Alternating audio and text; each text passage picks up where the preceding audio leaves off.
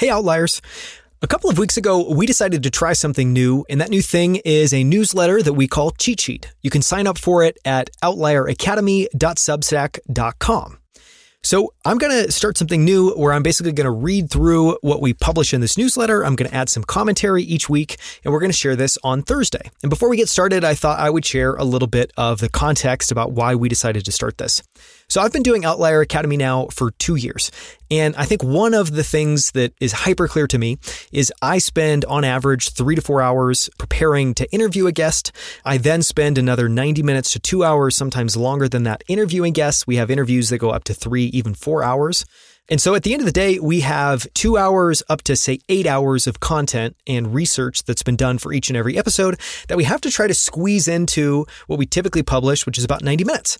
And it's incredibly challenging. And so one of the things that I wanted to do, both for myself as a challenge, as well as to try to deliver something of incredible value to everybody who follows and subscribes to Outlier Academy, thank you so much, by the way, is to try to compress down all of that into 3 ideas every single week, which is brutally difficult. But the goal of doing that is we can effectively take for you 90 minutes, hours of research that we've done and try to compress it into something you can read in 5 to 10 minutes.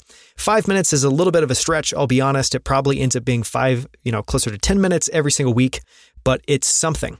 And so we decided to start this. And so the goal moving forward is that every single week, there'll be a new 20-minute playbook episode on Tuesday, a new long-form deep dive conversation with the founder, investor, or author on Wednesday. And then on Thursday, we're going to effectively take those past 2 episodes, try to condense it down to 3 ideas, and we're going to email it to you for free every single Thursday. If that sounds interesting, please subscribe. Go to outlieracademy.com/substack.com. And you can get this newsletter completely free. And we don't even care if you subscribe to the podcast. Part of the goal of doing this is to be more generous with everything that we've learned, and for me to try to express everything that I've learned for the guests in something that's interesting and compelling. So that is what it's called. It's a new newsletter that we call Cheat Sheet, and it contains just 3 of the best ideas, questions, or bits of wisdom from the podcast episodes that week. So I thought what I would do is share what I published a couple of weeks ago at this point for Abby Miller Levy and Primetime Partners episodes. These are episodes 135 and 136. So you can listen to them. You can find them at outlieracademy.com/135 and outlieracademy.com/136. So I'll now go ahead and read some of the introduction. We'll get into these 3 big ideas, and I'll try to add some commentary along the way. These episodes were all around aging, the data around us all living much, much, much longer. I'll go through some of those data points in a bit, but it's incredible. And what that means both for investment opportunities, which is what Primetime Partners is focused on, but also what that means for all of us. We're all humans. We all have to think about how we live our lives, the goals that we have. And what we cover in this interview, I think, tees up some fascinating things that are very philosophical in terms of how we all approach life. So it starts with a quote from Betty White. This one's amazing. It's live your life in such a way that if you die at 99, it's still too soon. It's a damn good quote. This week, we profiled Abby Miller Levy and Primetime Partners, the venture capital firm Abby co-founded with venture legend Alan Patricof of Graycroft and Apex Partners fame. So Primetime Partners, which is a new venture fund focused completely on investing in companies that are focused on improving some component of aging, was co-founded by Abby and Alan Patricof. What's fascinating about Primetime Partners is that they're completely focused on aging as a problem space, or what they call AgeTech. They're investing in companies that can help us all live longer, healthier, and richer lives for longer. Surprisingly, there are very few venture firms investing in it, especially given the overwhelming data around the size, growth, and value of this market segment. Before co-founding Primetime Partners with Alan Patricof, Abby Miller Levy co-founded Thrive Global with Ariana Huffington and was the SVP of Strategy and Growth at SoulCycle. She also worked at McKinsey. She's worked at Oxo. She's done a lot of incredible things. The 3 biggest ideas and questions from these episodes were 3 things. The first one, what changes when 50% of the US population lives to be at least 100? The second, what kinds of investment opportunities does this create? And the third, how should this change the way that we think about and live our lives? So starting with number 1, Primetime Partners' investment thesis revolves around this big question. What changes when 50% of the US population lives to be at least 100? While that may seem like a distant reality, it's barreling at us much faster than you might think. One of the things I found that was fascinating as part of doing this research was an article that was published in Harvard Business Review called How Will Work Change When Most of Us Live to 100? I'm just going to read a quick excerpt from it. Today in the United States, there are 72,000 centenarians, or people that are 100 or older. Worldwide, that number is probably 450,000. If current trends continue, by 2050, there will be more than 1 million in the U.S. alone. And according to the work of demographer Professor James Valpole and his co-researchers, 50% of babies born in the U.S. in 2007 or later will have a life expectancy of 104 or more. Broadly, that same thing holds true for the UK, France, Italy, and Canada. And for Japan, 50% of 2007 babies can expect to live to a staggering 107 years old. So what does that mean? That means that by 2050, there will be more than 1 million people over the age of 100 in the US alone, which is staggering. So again, that number today is 72,000. It's going to go to over 1 million in less than 30 years. That's more than a 10x order of magnitude increase in less than 30 years at this point. But there's a subtler point here. 50% of all babies born in the US after 2007 are expected to live to be 104 or older. And this isn't a one-time blip. It's a tectonic shift in demographics that's happening across the developed world. And there's more, as the global population age 60 plus will more than double to 2.1 billion by 2050. So I've just covered a ton of numbers, but the big takeaway here is we are about to go through, we are in the middle of going through a massive demographic shift. And what that demographic shift is both a lot more older people. That's number one. So again, the data point there is the global population age 60 plus will more than double to 2.1 billion by 2050. So a lot more older people. And then the bigger note is that we're going to have a lot more people than we have today that are going to live to be over 100 years old. So I don't know about you. When I think about people that are 100-year-old that I know, I think my grandma lived to be 102 or something like that. That feels relatively ancient. Someone feels incredibly fortunate to even get to that age, period. And so again, I think one of the most staggering points here is today in the US, we have 72,000 centenarians, people over the age of 100. That is going to increase by 2050, so less than 30 years from now, to over 1 million. Just incredible.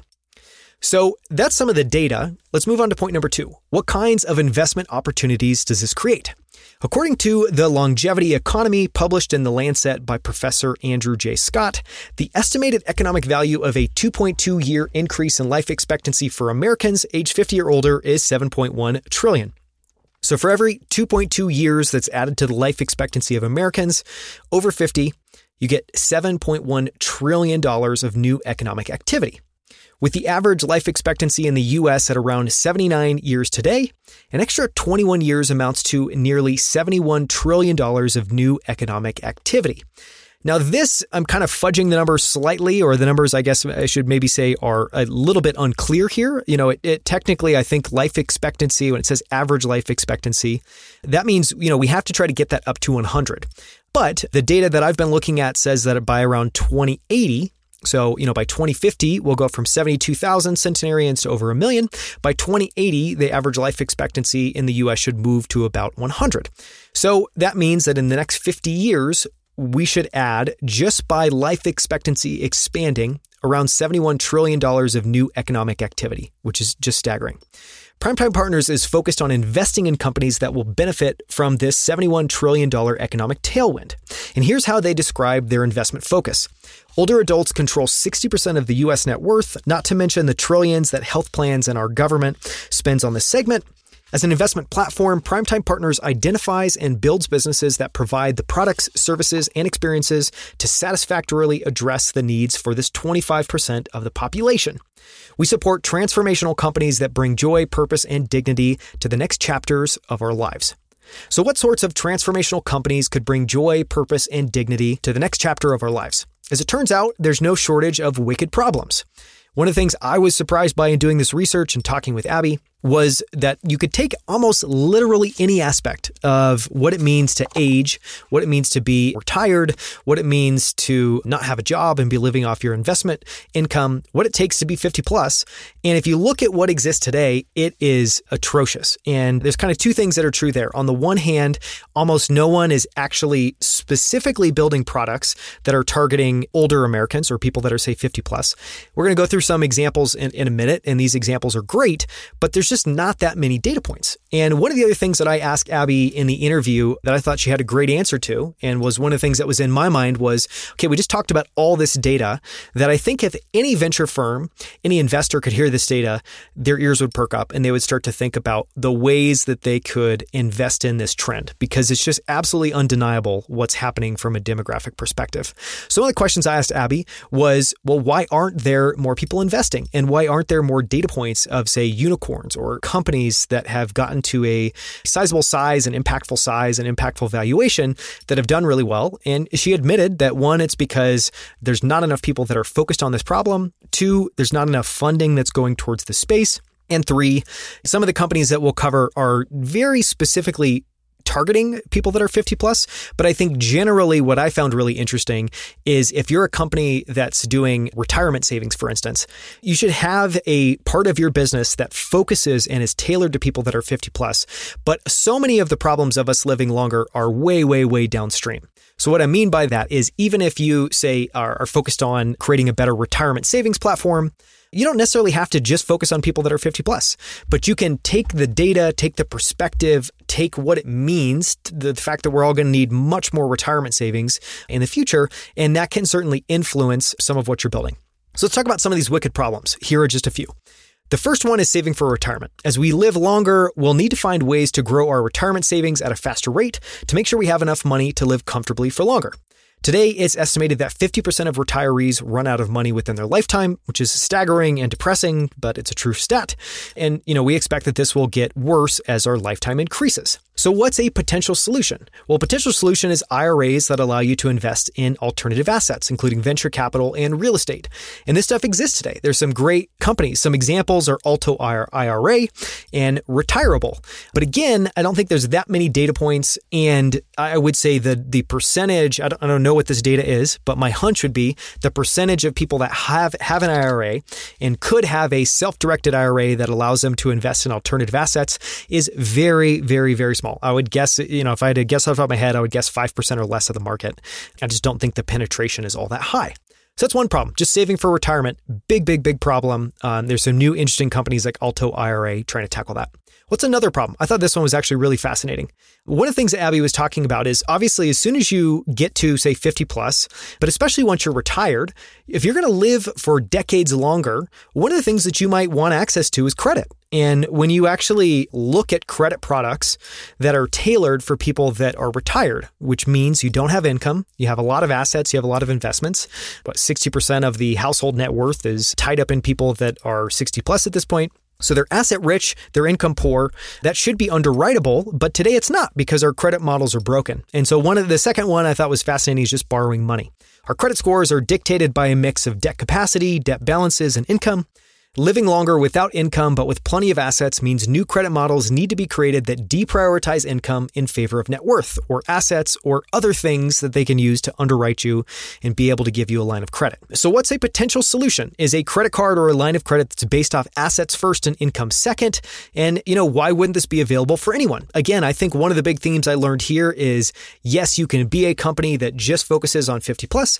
If you do that, there are a bunch of really specific implications. You have to think about, from a naming, from a marketing, from a branding perspective, all of that's going to be tailored to people that are 50 plus, which likely means you're going to be excluding people and you're going to be turning off people that are not in that group. It's not a bad thing, but I think a lot of companies are probably going to do better if they're trying to create a new model like a credit card or a line of credit that's based off assets first and income second, and just make it available to anyone. Then you're going to be able to serve people that are 50 plus. You're also going to be able to serve people that are not 50 plus. So that was an interesting one. And an example of that today, a company that exists, a company that's really interesting is called Sagewell. Number 3 is finding employment. And this is going to be the last one. I could go kind of ad infinitum with some of these options. I thought 3 was a good stopping point. So the last one I shared here was finding employment. And I thought this one was, again, really interesting. So again, just for some context, if we're going to live longer, at some point people are all going to retire. But I think one of the things anyone listening that say has retired parents can attest to is that so much of your identity, so much of your narrative about yourself, so much of just your happiness is your ability to contribute to others. What does that typically look like? That looks like working or volunteering. And we might not all think of our jobs as a way of giving service to other people, but at the end of the day, that's a big component of that. And so what I found is even with my retired parents at this point, I think they've done some teaching, they've done a little bit of work. It's much more volunteering. But, I think a theme here is if people are going to be living longer, we need to lose the stigmatism and we need to lose some of the ability for older people to not be able to work, either due to age discrimination or other things. So this problem is really interesting. One of the stats by 2024, workers age 55 plus will represent 25% of the U.S. workforce with the fastest annual growth among people aged 65 plus. Yet AARP reports that 3 in 5 older workers have seen or experienced age discrimination. Potential solution, gig economy businesses and part-time employment opportunities for older adults. This is one of the things that Abby brought up. I've noticed this myself just taking Ubers, that a lot of Uber drivers or gig economy workers are older. It's a great way for them to be able to have flexibility and still make some income and be able to be employed. And a really interesting example that Abby brought up is a company called Get Set Up, which effectively allows older adults to teach courses to other older adults as a way of obviously getting employment. Really interesting problem. I would like to see more. Did not find many data points here. Get Set Up was about the best one I could find, the best, most interesting company I could find. Massive, massive, massive problem that clearly needs more solutions. So those are the 3. And again, just to recap, saving for retirement, borrowing money, finding employment. These are all extremely basic, extremely big problems. There should be able to be very large businesses that address all of these things, and they're all very unique problems to what we've been talking about. This list just scratches the surface, as it appears everything from housing to insurance to long-term care needs to be rethought and rebuilt to better serve those 50 plus, as well as those that will live to be over 100. So that's point number 2. The last one, we're going to take a little bit of a left turn here, and we're going to move on to a philosophical question. And that philosophical question is, how should this all change the way we think about and approach our lives? That was a question I hadn't even pondered until it came up in Abby's 20-minute playbook interview. As someone who has spent an enormous amount of time thinking about aging, what's broken, what needs to be built, Abby began to ponder what living longer might mean for all of us. And I thought her answer was super interesting. Might not be interesting on first blush, but this is one of those things that I have been thinking about, has been on repeat, on loop in my mind for weeks now, since I had this conversation with Abby. And I'm just going to read a little bit of what she said. And her answer was, I think it just means that there's different chapters. There's different chapters to your own personal development, to your own professional development, to your relationships, to your marriage, to just how you pace yourself. As we all live longer, we'll be faced with the challenge of what to do with that extra time. And I think said differently, we'll be faced not just with what to do with this time, but how to make it meaningful. And I think that is a massive problem. One of the things that's come up as I've thought about this a little bit more is, I think chapters is the right word, because today, a lot of us, I think there's discomfort with living our life in chapters. We have a very hard time, I think, projecting out 5, 10 plus years. We have a very hard time. I know very few people. I thought Abby is actually an amazing example. You look at her background. She's had many different lives. She's done many different things. And I personally am always inspired by that, because I think it takes what can be a very linear life that a lot of people live and turns it into something where you're being more, intentional, hopefully adventurous with what you're doing, and you're taking swings. I mean, we're all here. We have one go. I don't know why we want to be linear if we can, think of life in a bigger way, in a more chaptered way. So I was really inspired by this, and I thought it was really interesting. And the crux of the problem, as I kind of understand it, or what I think is really compelling, is not just, hey, we have extra time, how do you want to fill up that time? But it's, hey, we have extra time, potentially decades added to the end of our life. How do we make that time meaningful?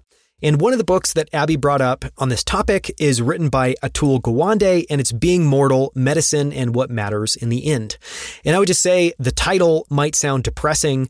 The book is actually very uplifting, but it has a very specific focus. And it's not so much around how to live a meaningful life when we all live much longer, but it's much more focused on, at the end of everyone's life, you go through a very difficult period where you may not be able to find meaning. and you may be in a depressing circumstances. You may be somewhere where you've lost human connection with your family members or other friends. It's a very, I think, fascinating kind of window period in your life. And Atul Gawande has seen this. He's, a surgeon by practice. He's largely approaching this as kind of a meditation on what medicine can do, but also what we can all do as humans to try to improve the quality of the end period of our lives. So that's one recommendation, would be to potentially explore reading that book. Another thing that I added, we didn't cover this in the interview, but it's a book that's had just a massive impact on me. I continue to try to read it every year, every couple of years, which is Clayton Christensen's How Will You Measure Your Life? And this initially came from a speech he gave to a graduating class at Harvard Business School in 2010. In the newsletter, I linked to a TEDx version of the speech. I couldn't seem to find the source speech itself from Harvard Business School. But it's Clayton Christensen talking about this problem. And I think it's a fascinating problem because even if we're going to live to be 50, if we're going to live to be 100, if we're going to live, another 6 days, pondering how we'll measure our life seems to be, I would say, a very, very, very important thing. So I would also just throw that out. If you're inspired by this topic, if you want to use this as a moment to do some reflection, I highly, highly, highly recommend reading Clayton Christensen's How Will You Measure Your Life? And then here's a final question from Abby Miller-Levy, worth pondering this weekend. And this, she said at the end of what she said earlier. So I'll probably just piece it all together so it makes a little bit more sense. This was all said at one point in Abby Miller-Levy's 20-minute playbook interview. She says, I think it just means there's different chapters. There are different chapters to your personal development, your professional development, to your relationships, to your marriage, to just how you pace yourself. If you knew you were going to run a marathon versus a sprint, what would you do differently? I'll leave you with that this week. Thank you so much for listening.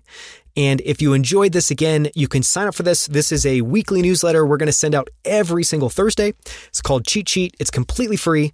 Take 90 plus minutes of interviews, hours and hours of research. Try to squeeze it down into just 3 points that you can read in 5 to 10 minutes. Thank you so much. I'm Denis Scrivener. For more, you can go to outlieracademy.com.